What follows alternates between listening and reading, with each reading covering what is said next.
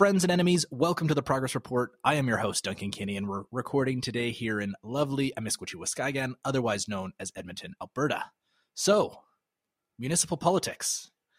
You know, people like to say that, municipal politics is the level of politics that touches the most people.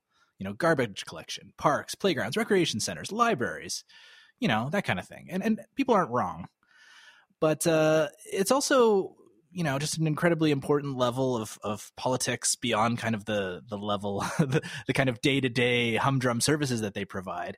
They're a proving ground for, important ideas. And we're even having this kind of national or even international discussion about defunding the police, which is happening at the municipal level. And to talk about kind of municipal political issues and to kind of walk us through both the issues, both here in Edmonton as well as in Calgary, and that's the expertise that our guest provides, we have Romy Garrido as our guest. Romy has worked in municipal politics, community organizing, and is a commentator on equity and migration issues. Romy, welcome to the pod. Hey, thanks for having me. How are you? Doing okay. Today's been a bit of a day, but I am happy to get on the pod and chat municipal politics. Let's do it.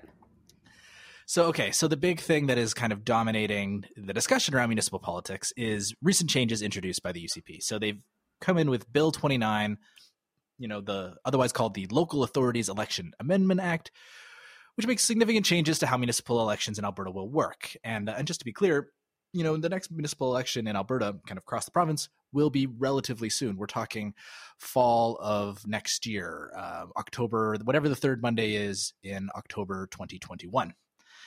And this amendment, these changes that the UCP have brought in are on top of changes that the NDP brought in as well. So it gets a little bit kind of sticky unraveling all of these things.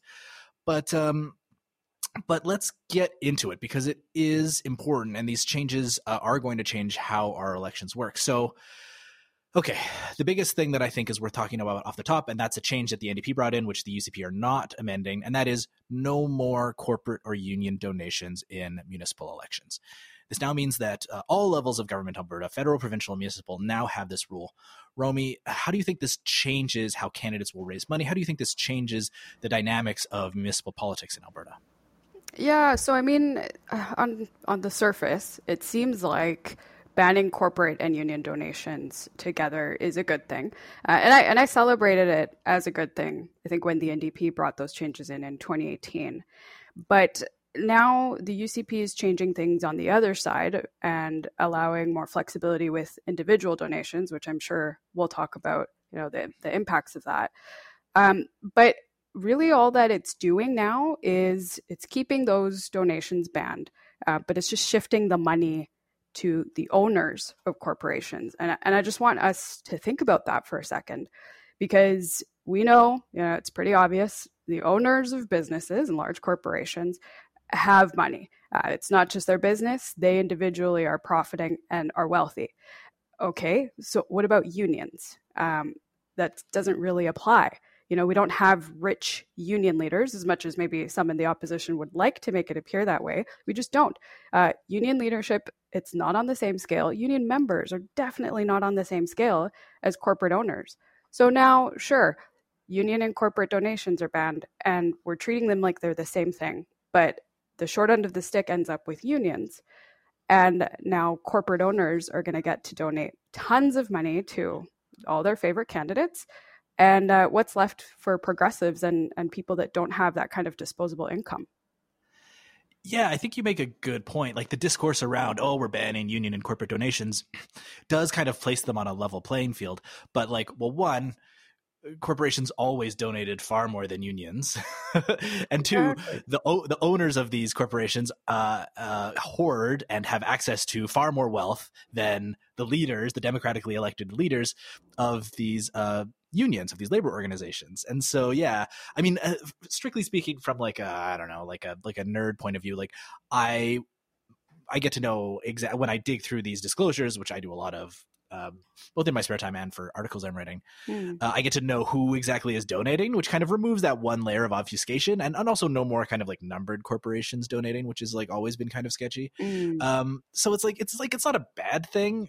Obviously I don't want unions and corporate I don't want corporate donations at all. I think the union donations is kind of far overblown and isn't a very good use of union money anyways, I would argue, from a kind of a purely strategic point of view. But yeah, I mean, I'm glad that they didn't change it, because I think if they changed it, it would have, drastically kind of changed the dynamics, and really wouldn't have made any sense to have municipal politics be the only level of government that has corporate and union donations be allowed. So anyways. Totally. No, and I agree. But then it's just tipping the scale, though, to the individual donor. I mean, what should have happened is, ban corporate and union donations, but then make it a bit harder for wealthy individuals to be able to donate tons of cash, because now what's going to be happening is that candidates will be looking to the highest bidder to fund their campaigns, right? Like, everyday people don't have $5,000, which is now the limit, to throw around. And, I struggle to just donate $100 myself to any sort of cause, let alone 5,000. And now that limit's been lifted to all candidates, you can donate to as many as you want. That's ridiculous. Yeah, that's an excellent segue to the next, which I think is the biggest and most kind of important change that was made in the legislation that the UCP brought in. The way the NDP had structured it, you had a maximum cap. You were only able to donate $4,000 total to any city councillor candidate across Alberta. Now, thanks to the changes brought in by the UCP, those rich people and kind of owners of corporations and incredibly wealthy people are now able to donate $5,000, so a slight bump in the amount, as well as they're able to donate that amount to as many candidates as they want, which again only affects a small handful of like wealthy developer shitheads, right? Yeah, it does. But I mean, the amount of cash that they can wield around is huge, because, I mean, in Calgary, if you do the math, so that means that if you've got $75,000, you could actually donate those to an entire slate of, I'm going to assume in this case, conservative candidates that are, putting out business interests and that sort of policy that would appease to your own interests, right? So it's an incredible amount of money.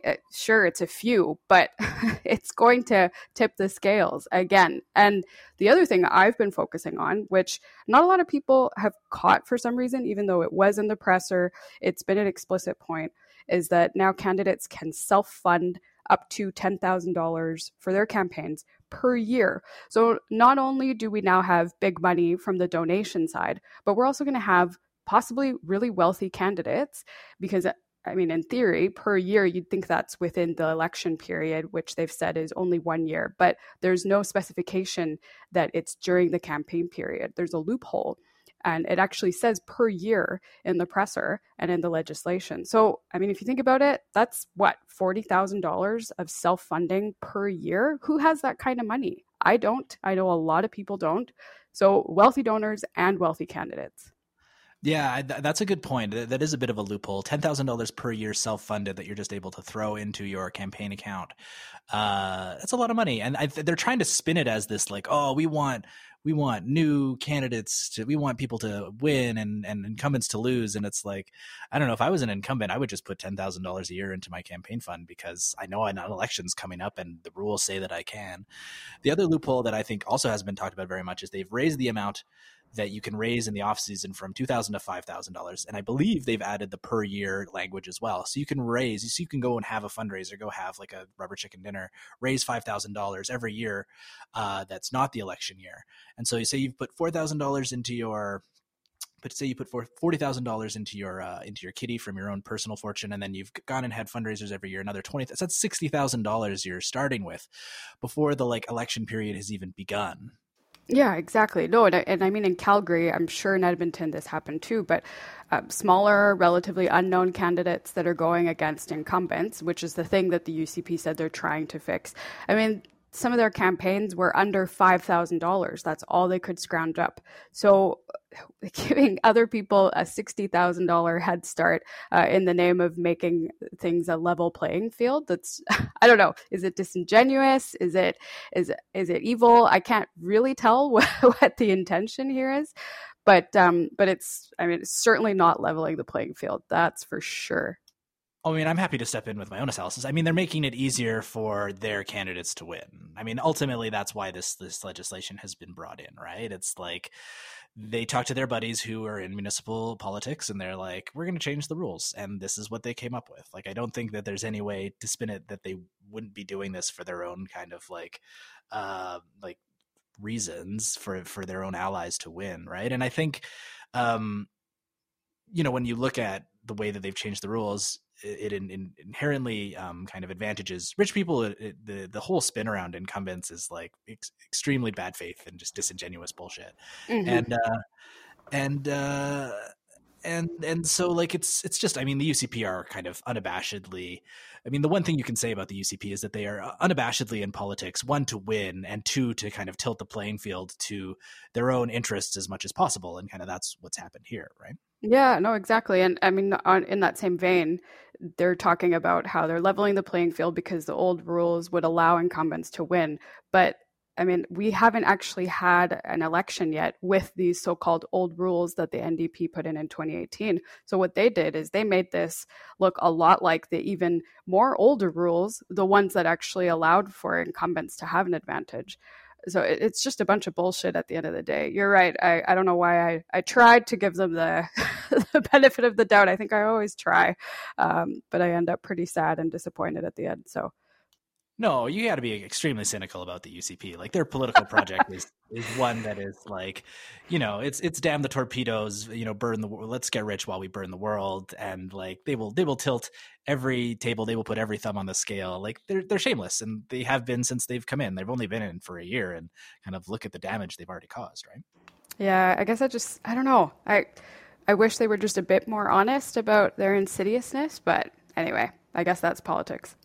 Mm-hmm. So one thing I'm curious about, I grew up in Calgary, but I left Calgary in 2009. I'm curious, like, who are the big spenders on municipal politics?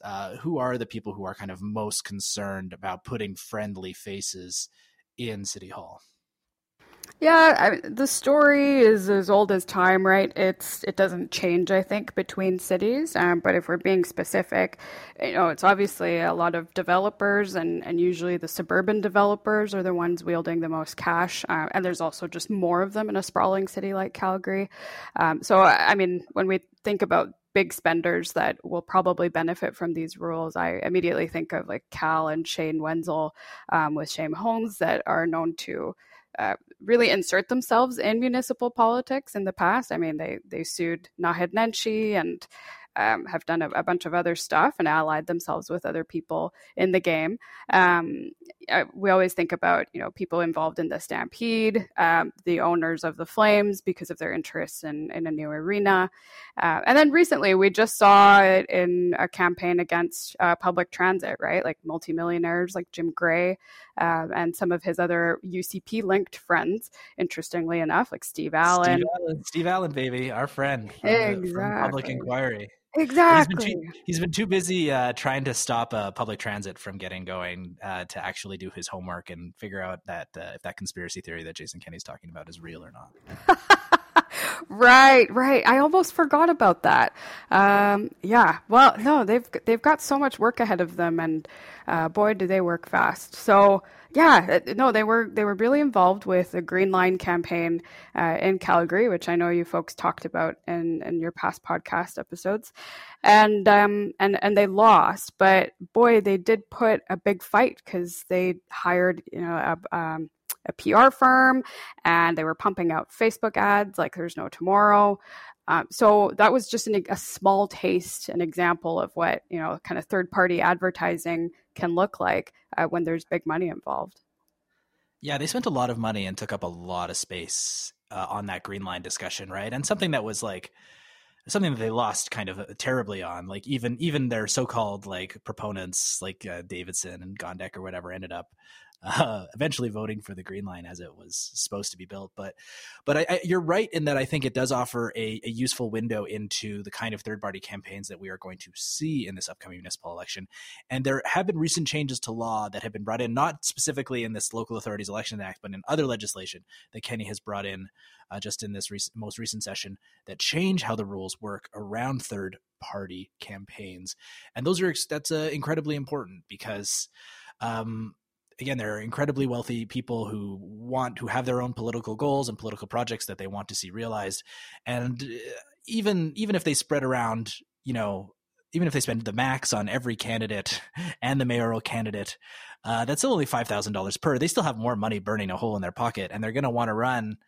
They're going to want to run advertising. They're going to want to see their political goals realized. And what do you think is the likelihood that we are going to see these kind of big spending, super PACs or third party advertisers in the next municipal election in Calgary?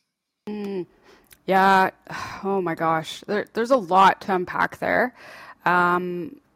So as I understand it, I think the rules are lifted now so that third-party advertisers can spend way more, right? I think it was 500,000. Exactly. And the original cap was 150,000. But there's a bit of a caveat there too, that you only have to register as a third-party advertiser if you're talking about candidates. Right. So if you're just going to do issues campaigning, just like the Green Line, anti-public transit campaign, where you're not really personally attacking or promoting anybody, you don't have to register as a third-party advertiser. So it seems like it's like the wild, wild west where it's free reign and they'll be able to do whatever the hell they want and spend however much the hell they want, which is super scary. As you said, they've got lots of money burning holes in their pockets, several holes, and they're going to be poking a lot more holes into the municipal campaigns and trying to influence public thought. I don't know. I think there's also a bit more to say in terms of what that will be looking like and rolling out with the equalization vote that the referendum. Yeah, exactly. Yeah. So I don't know if you want to go there yet or. I definitely have some thoughts on third parties. Like, I think we definitely saw a lot of third party advertising in the lead up and during the provincial election that happened last year. And I think that was a trial run for what we're going to see here in the municipal elections in both Edmonton and Calgary. Like, I think the Conservatives definitely have their eyes on Edmonton City Council and the Edmonton mayor chair in that. They want to win, and they see Edmonton as, they lost here provincially, and they are going to raise and pour a ton of money into Edmonton municipal races, as well as if they find a candidate they like for the mayor seat, they will pour a ton of money into that in a third party. Like, I firmly believe that we are going to see big third party spending here in Edmonton to try and get Conservative candidates elected, simply because it is the kind of it is the orange stronghold here when you kind of look at the electoral map, and purely from from a provincial electoral politics play, I think we're very likely to see big money rolling into Edmonton politics just for those reasons. I don't think that Edmonton City Council is this incredible vanguard or defense against UCP or provincial government austerity. Just to be clear, but the UCP are nothing if not kind of incredibly greedy, and I think Edmonton is likely to be seen as I think Edmonton is going to be a target for them. When it comes to Calgary too, again, there's just so much money sloshing around that, and there's just so many grifters willing to make pitches and to say that promise the moon when it comes to these third parties, that there's going to be money raised, there's going to be money spent, whether it's going to be useful. It's obviously way too early to tell. I kind of am generally ambivalent about kind of big advertising campaigns, but I think we're going to see them. Whether I think they're effective or not, I think we're definitely going to be talking about them. No, and you know what? I do think that municipalities in Alberta and specifically Calgary and Edmonton are a bit of a thorn in the side of the UCP, right? Like they're nonpartisan, they're a bit of a mixed bag, they've got some allies, but overall, I mean, again, the Green Line vote went in a way that I would argue the UCP probably didn't want it to go. I don't know that I'd go as far as saying that there were UCP insiders that were a part of, the whole public transit campaign opposition, just because I think it's much simpler than that, right? It's like development interests and folks wanting to make the train and public transit go to places where it's going to boost their property values, kind of thing. But of course, I'm sure Kenny would have loved to have not funded that, right? And have a little bit more money to work with provincially. So, but anyway, my point is that I do think that Calgary Council and Edmonton, they're a bit more progressive than the UCP would like. And so if they could get everybody on side and just elect a slate of their own candidates, then they don't have to worry about them. Mm-hmm. And to go back to the third party stuff, you kind of brought it up, like this referendum on equalization that Kenny has said is now going to happen and is very likely going to be overlapping with the municipal election is it's transparently a way to kind of have a municipal election that's not about municipal politics, right? And Jason Kenney kind of very famously won the last provincial election, not by necessarily running against Rachel Notley, but by running against Trudeau. And I think, he would much rather have his kind of his municipal proxies run against Trudeau again. Trudeau's incredibly unpopular here in Alberta. He's a very useful boogeyman for them. And he'd rather run a municipal campaign or be a part of a municipal campaign that focused on Trudeau rather than like the brutal austerity that he is, enabling and enacting on both Edmonton and Calgary. Yeah, no, definitely. So I think Naheed Nenshi was quoted as saying that it's going to be disrespectful to run a referendum during a municipal campaign because, of course, the obvious thing is that it'll be the main issue and it's going to overshadow local politics. But I'm looking at, the third party advertising rules and how it's going to be a lot easier for third-party advertisers, PACs, unions, corporations, whatever, to be able to run on issues and not on candidates. And then I'm thinking about, this equalization referendum. And I think disrespectful is putting it incredibly lightly.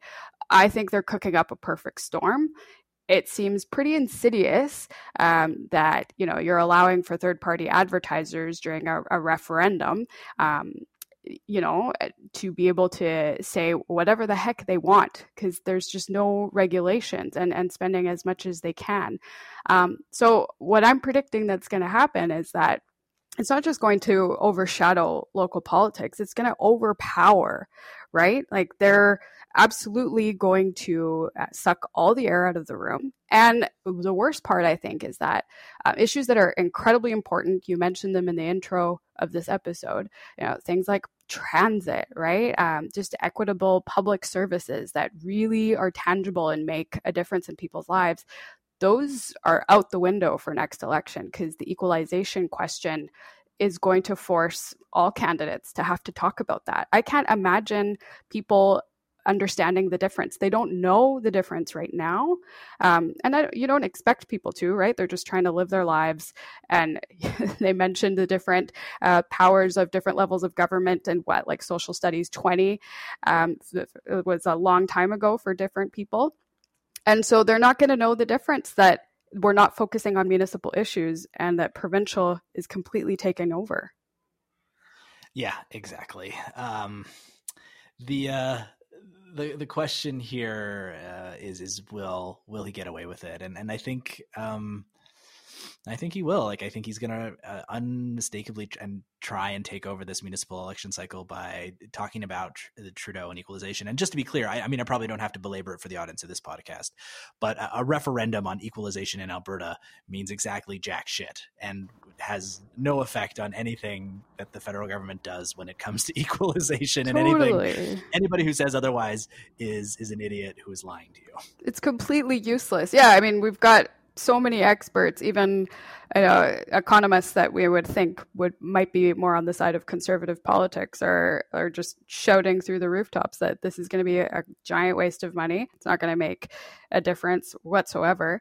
But yet, it's going to be just another proxy provincial election where everyone's going to be talking about this, Alberta versus Trudeau. No one's going to give a fuck about things like public transit and the topics that are super important today, like defunding the police and just making a more equitable, just city. Not at all. Yeah, exactly. So there's a couple more things that I want to talk about on the legislation, and then I kind of want to get into the specifics of Calgary and Edmonton because I think there's some rich texture. You do find characters in municipal politics, good and bad. Oh, yeah.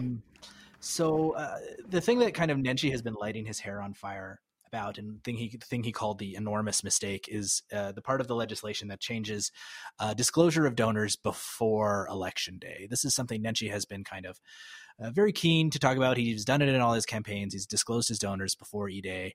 What's your take on this change? I mean, yeah, it's bad, but is it as bad as he's saying it is? No, I don't know. I think you and I are probably on the same page. It's more inside baseball. Like, yes, it makes things, or rather, it takes away transparency from municipal politics. But the amount of people that actually go through candidate donations is, I would wager, pretty small. I don't know the realistic stats behind it, but yeah, like people kind of have a good sense of who's supporting who based on just some of their campaign points, right? Like if you're pro suburban development, then very likely you've got those allies behind you funding your campaign. So I don't know. I understand where he's coming from. Yeah, is it shitty? Absolutely.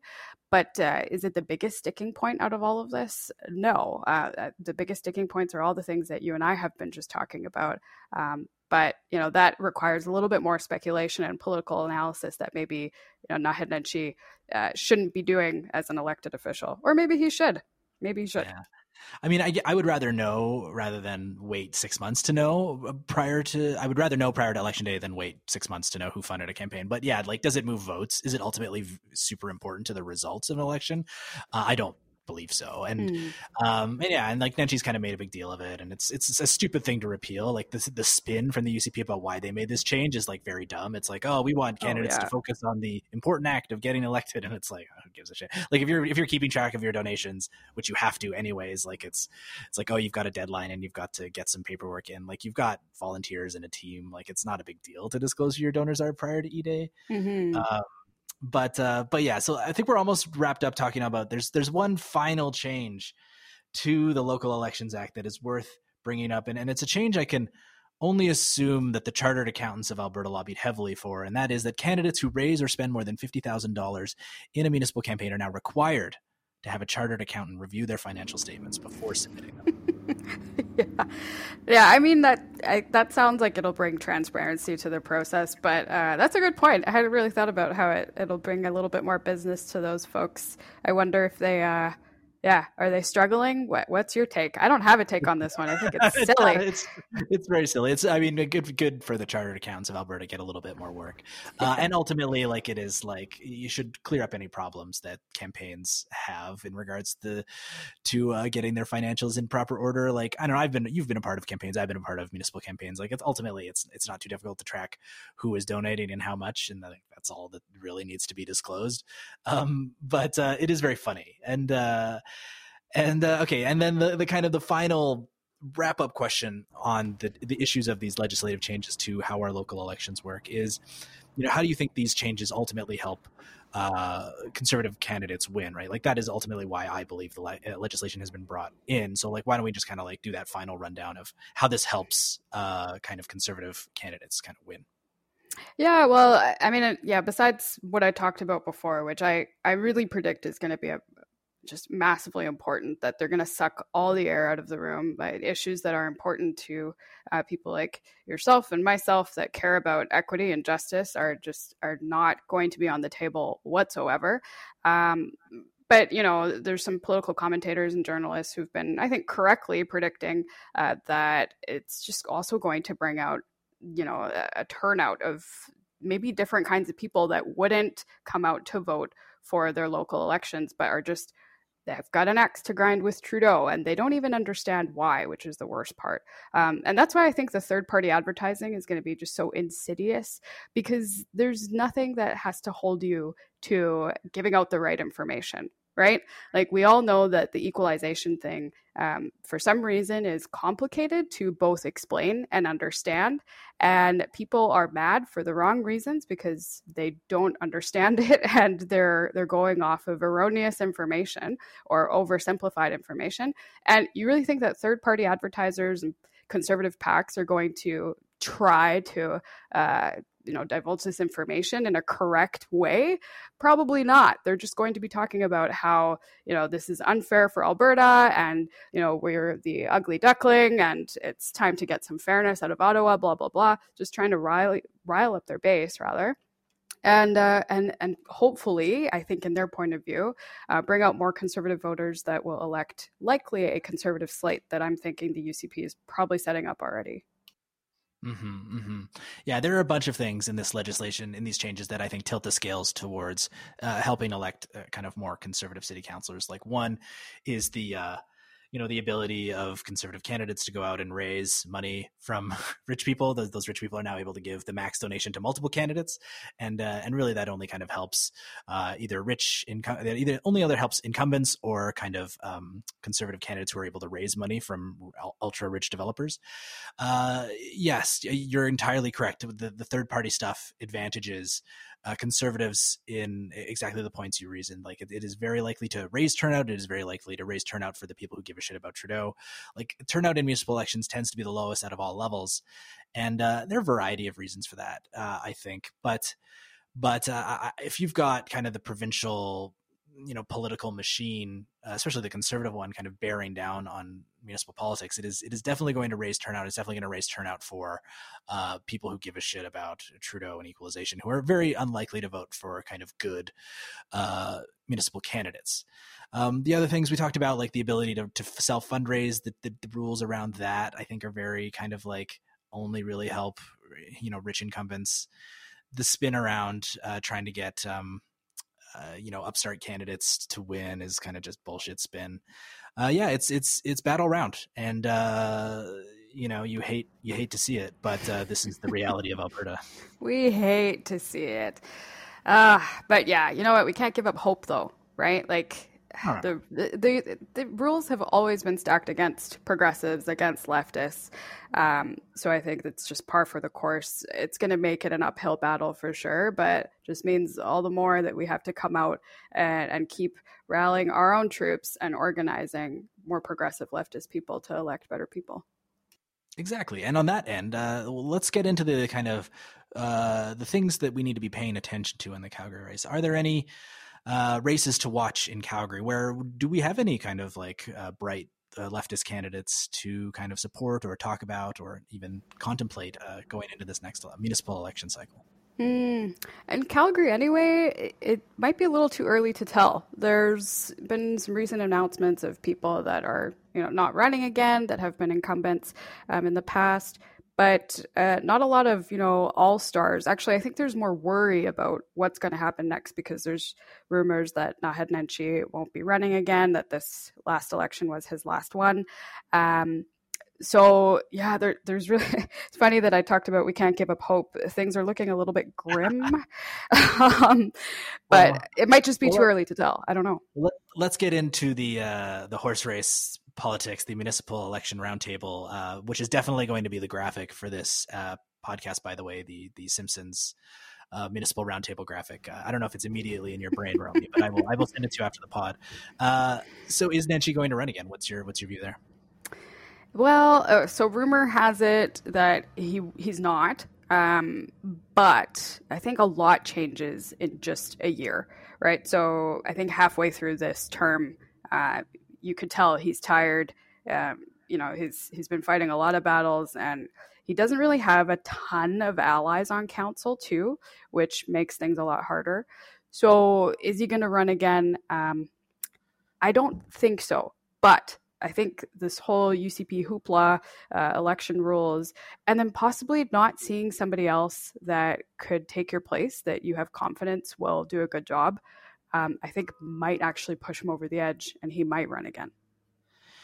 Yeah, it's interesting when you look at Edmonton. It's no one knows what Don Iveson is planning on. He is 2 terms in as mayor. He's had 2 terms as a city councilor. He's had 2 terms as a mayor for, I don't know, more than 10, 12 years or so as an elected official. I think he got elected when he was 28 years old, which, by the way, is a giant red flag, anyone getting elected in their 20s. Oh my God. Yeah. But that is the big domino to fall in both cities, I think, right? Like, where when the mayor's race, whether the incumbent mayor decides to run again or not, I think determines a lot of whether there's going to be a lot of open seats, because there are a lot of councillors jockeying for position. And who in Calgary do you think is jockeying for that mayor's chair who's currently on city council?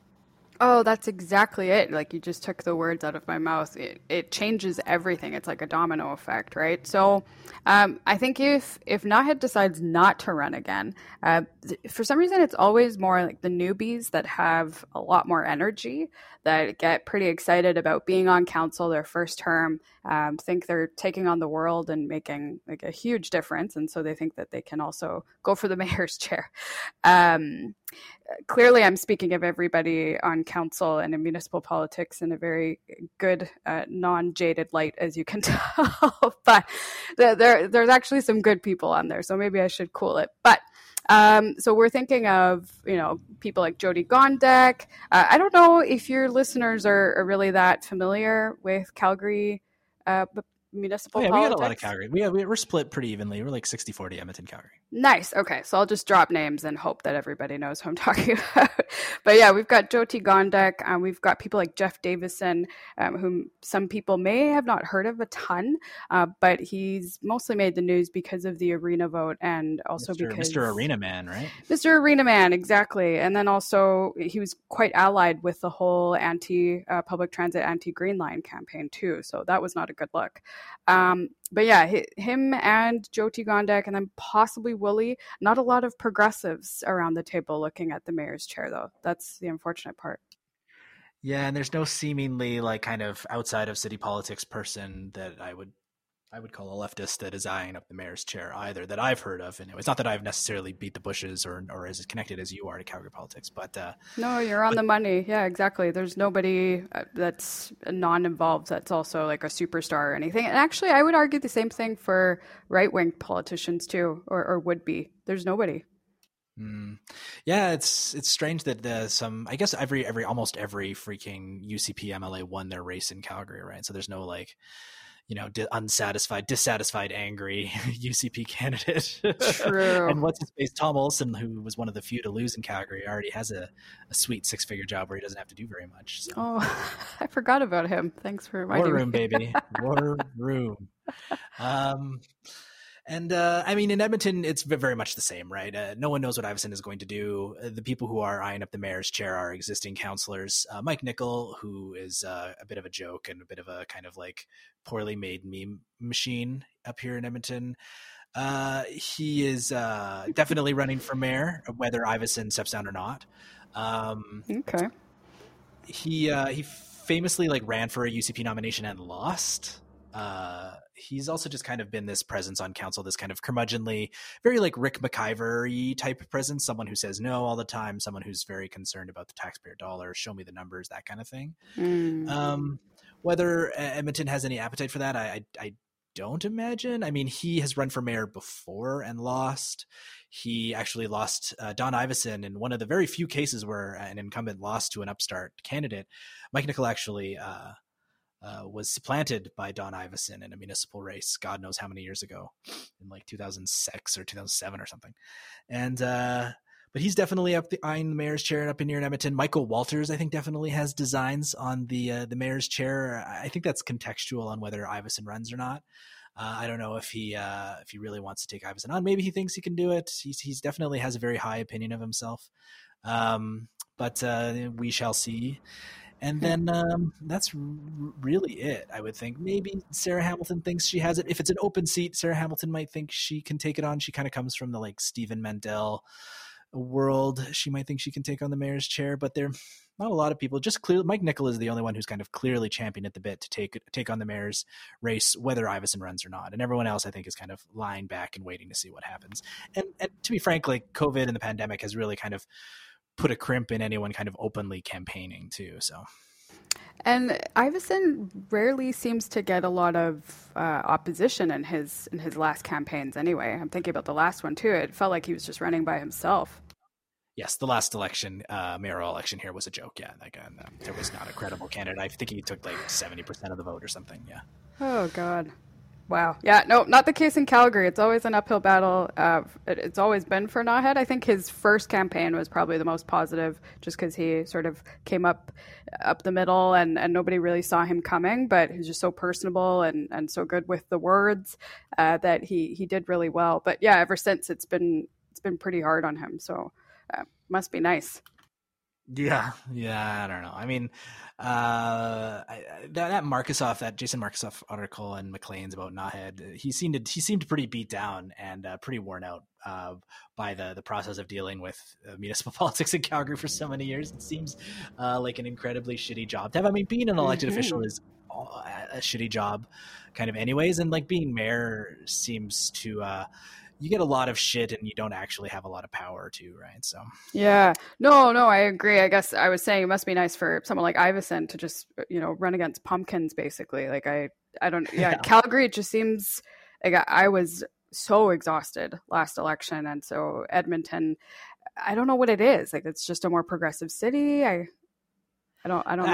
It's just no one. Iveson just is this like tall, handsome, bland politician who doesn't have any, doesn't have very many ambitions. Does not have a clear political project that he's like putting forward, and people are happy to say, okay, I guess. I mean, it's not like, I mean, municipal vote turnout in municipal elections is low, right? And I think it's low for a handful of reasons, but one of which is, I mean, we don't. People aren't running on the changing people's material conditions. People are not running on like, I will make your life better. People are running on like, I will marginally, lower your property taxes, or I will maybe get public transit built, slightly more public transit built over the next 10 years than the next guy. Like it's all on the edges. Like no one is actually like going out and doing politics in a populist, like left-wing approach and saying that, and actually clearly elucidating a political project that is going to make people's lives better and might actually get people to show up at a polling booth, right? Yeah, that's what we're aiming for.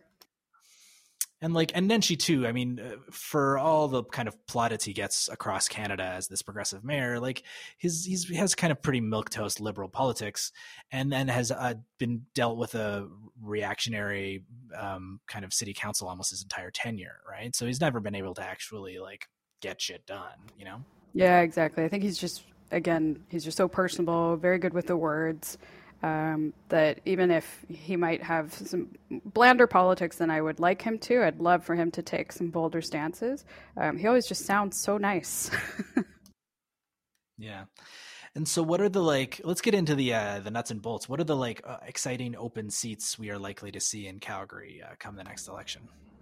Well, I don't think people find it exciting, but I would definitely argue that it's important. So there's Ray Jones' seat, who I think is likely retiring. I think he's been on council the longest, along with Diane Colley-Urquhart. Maybe one of them beats each other forever too. Forever. Yeah, and very much not contested. I feel like that would actually be a ward that would be easy to win. But anyway, so back to Ray Jones, though. He has a ward in Calgary, Ward 10, that I would argue is super important. It's Northeast Calgary. It's incredibly multicultural. And the reason it's important is because it's been so neglected. There's just not a ton of public investment that happens in that area. And I'm sure this is not new to you or anybody else listening to this podcast, but it seems like the amount of things that happen, and particularly public investments that happen in your ward, seem to be directly correlated with how hard that councillor for that ward is willing to fight and willing to work. And so I don't think that Ray Jones has been doing a ton. He's one of those councillors that, mostly says no to everything. It's just an easy vote kind of thing when it comes to more conservative politics. Or if he votes yes, nobody notices, and just again comes up the middle and just doesn't really offer a lot, right? He's just there to vote if he's even there. And he's near his retirement, so I think that will be an incredibly important election or campaign rather, because that part of the city, I think, needs a lot of care. Other parts of the city that I think are good to look at are Shane Keating. He recently announced he's not going to run again. That's more South Calgary, which I think, there's, I think, more conservative views down there, the wealthier incomes and whatnot. So it'll be interesting to see what happens there. We know that there's like a bit of a UCP insider type that's vying for that chair. And Craig Chandler, baby. The constant fuck up. The UCP's constant embarrassment is going to be running in Shane Keating's empty seat, right? I'm sure you know more about him than I do, actually. I try not to pay attention. I mean, you'd probably be better served to never knowing who Craig Chandler is, but he is a figure in Alberta conservative politics that is hard to ignore, and he's just said and done numerous fucked up things over the years. Has been involved in various controversies. My favorite Craig Chandler memory is of him. I was at the very last ever PC Progressive Conservative Party of Alberta annual general meeting, and it also coincided, I believe, with the leadership race that crowned Jason Kenney leader of the PCs, because that's how he did it, right? He took over the PCs first and then reverse take over the Wild Rose. And this was an event. It was over. Jason Kenney had been crowned. The drinks were flowing. It was the hospitality suites were going. They were buzzing, and I was going from one hospitality suite to the other. And on Stephen Avenue, between the two convention centers, I come out and a bunch of security guards are holding down Alan Hallman, reeking of booze. And this was the incident where I believe he was charged with assault. I don't think he ever went to court for it. Charged with assault of a security guard. And Craig Chandler is there, and he's like bellowing at everyone. He's like, if you want the movement to succeed and survive, you got to go inside, not get out of here. What?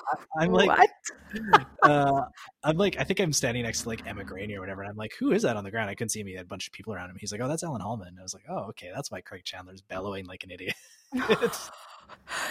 Oh, but why are they so messy? I just don't see a lot of these stories coming out of more progressive people. It's always on the right. Craig Chandler is definitely a messy bitch. Yeah. And he is potentially going to be on Edmonton or Calgary City Council.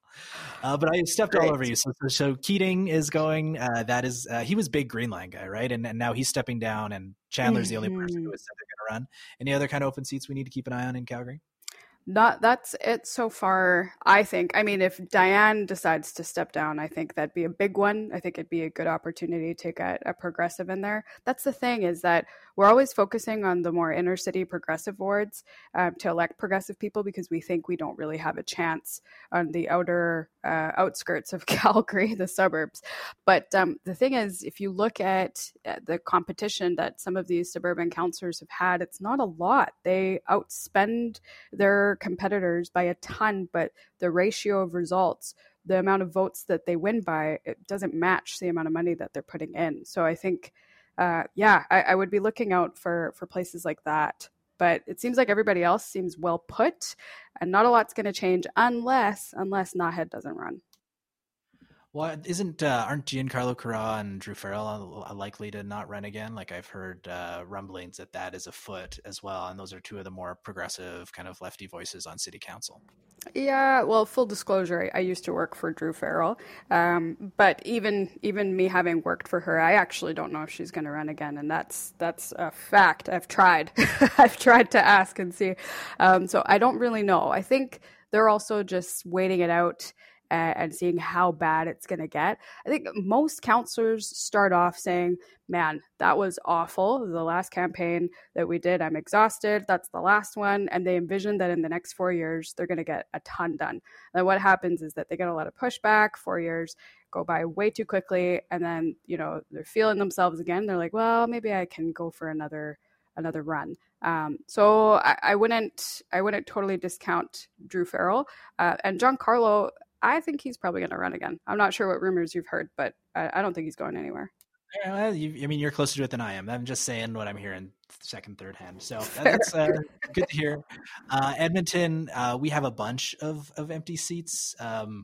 Tony Katarina is very likely to step down. He has a very central ward in kind of Northeast Edmonton that is quite multicultural, has a lot of working class folks. So that's a very interesting race. I know people are eyeing up that. Ben Henderson, who kind of is the kind of very underwhelming counselor for what is the like socialist stronghold of Alberta, like kind of Strathcona and kind of like a Strathcona area south of the river. He is stepping down, and I know a lot of people are interested in that seat as well. And McKean, Scott McKean is the counselor for downtown Edmonton. I'm pretty sure he's going to run again. I don't know. I think this would be his third term. I don't know, but those are like kind of like central wards where we might have open seats, and open seats are always like shit shows. Lots of people are always very interested in open seats just because no one wants to put in the work to try and unseat an incumbent. People do, since incumbents have such a massive advantage. But again, a lot of the other potential open seats are very contextual on what Iveson does, as we've kind of discussed. So whether Walters runs again, I think is highly contextual on whether Iveson runs again. Like maybe Bev Esslinger, maybe not that she would run for mayor, but I don't know if she wants to be counselor with a new the she might step down. I don't know. I'm just kind of speculating at this point, but those are the like races in Edmonton that I would be keeping an eye on. But the 6, 7, 8 are that's very central, very winnable for lefties, and we definitely need to focus on getting good people elected, is what I would say about that. And so finally, I think it's worth closing off this. Well, maybe a couple more things to talk about, but one thing I definitely wanted to bring up is what do you think the likelihood that we see slates or kind of like quasi-municipal political parties in this next election? Oh, yeah. I mean, we touched on that before quite a bit. So I definitely think we're going to see a ton of those.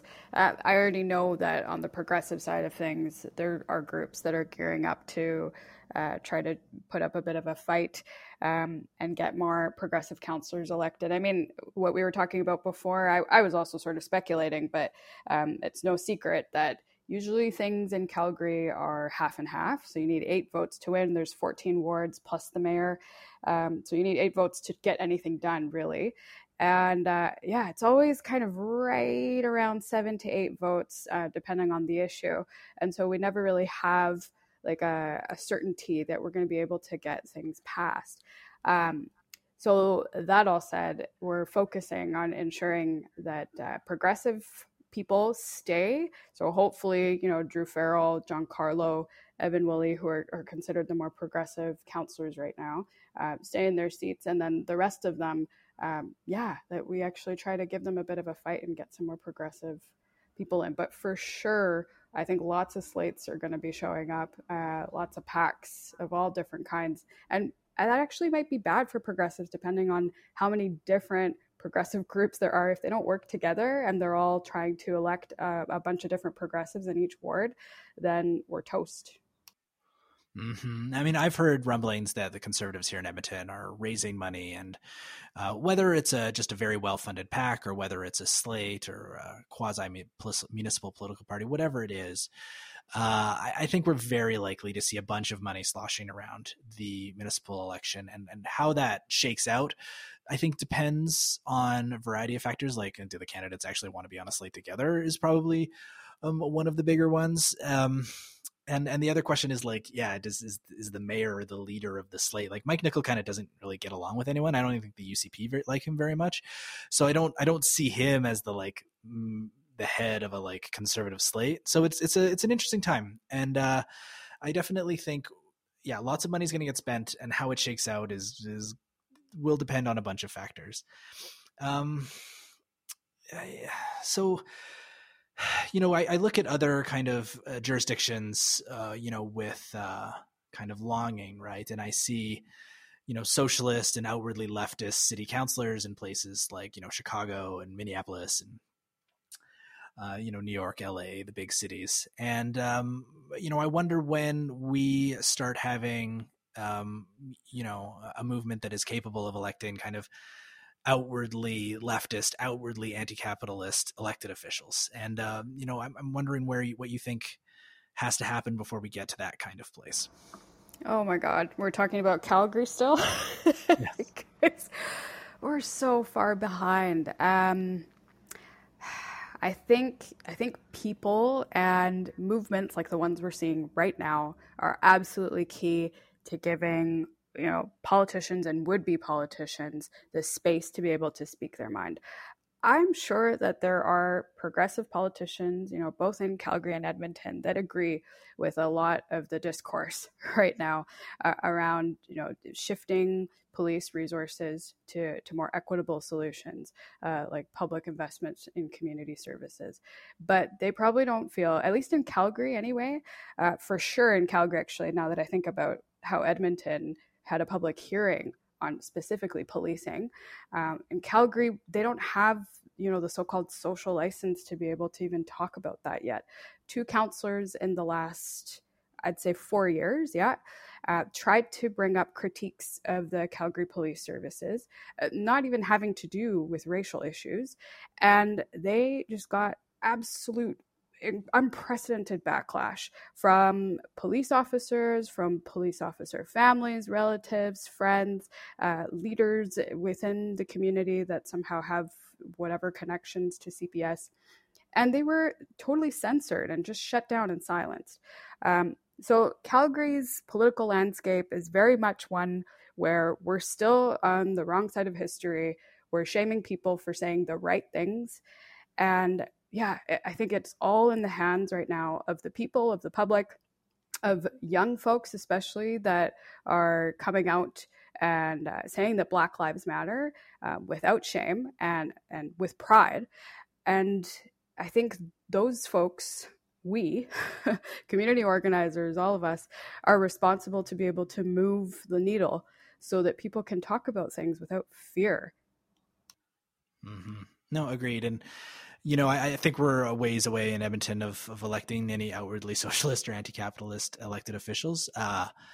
But you don't get there if you don't try. And if you are a person who is interested in electoral politics, if you have good politics, hit me up. I'm happy to both run you through the realities of being a candidate as well as the lay of the land.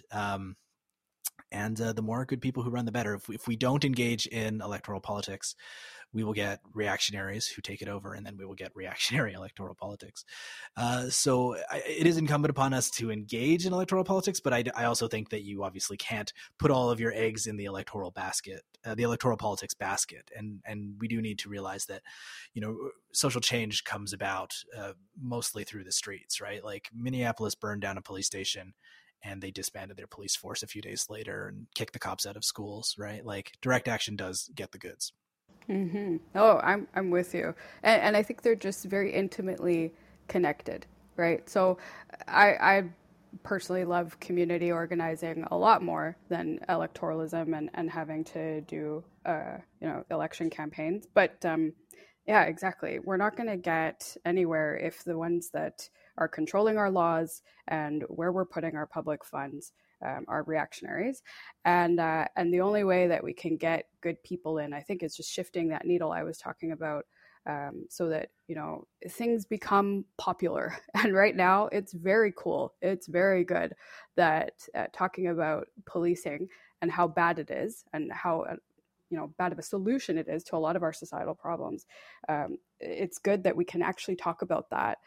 Calgary, not quite there yet, but I'm confident that the more that we talk about it in other places in the world, the more that community organizers come out, with their signs and demand for action, the more that electoralism will change for the better.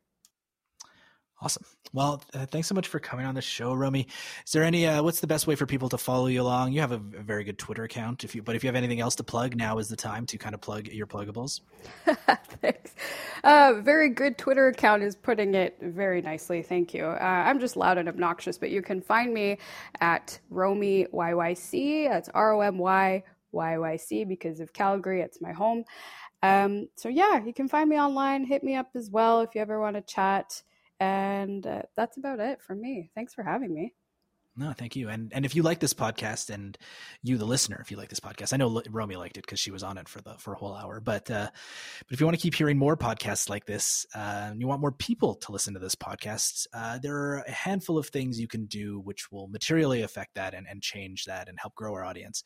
One is to share this podcast. If you got a bunch of good insights, if you thought that we were funny or insightful or useful, share this podcast with your friends, your family, your neighbors. Whether you're texting it to them, posting it on your social media walls, making a audio cassette tape and putting it in the mail. I don't really care how you do it, but that is word of mouth is very much the strong way, the best way to kind of get the word out. The other thing is that also really helps us out is that you can leave a comment. No, sorry, not leave a comment, leave a review. Preferably a 5-star review on your podcatcher of choice. It really does help people find the podcast, and it makes me feel good about myself when I read 5-star reviews. So just consider it purely from an ego boost standpoint for me. And finally, the kind of biggest and bestest and most importantest way that you can support this pod is you can give us money.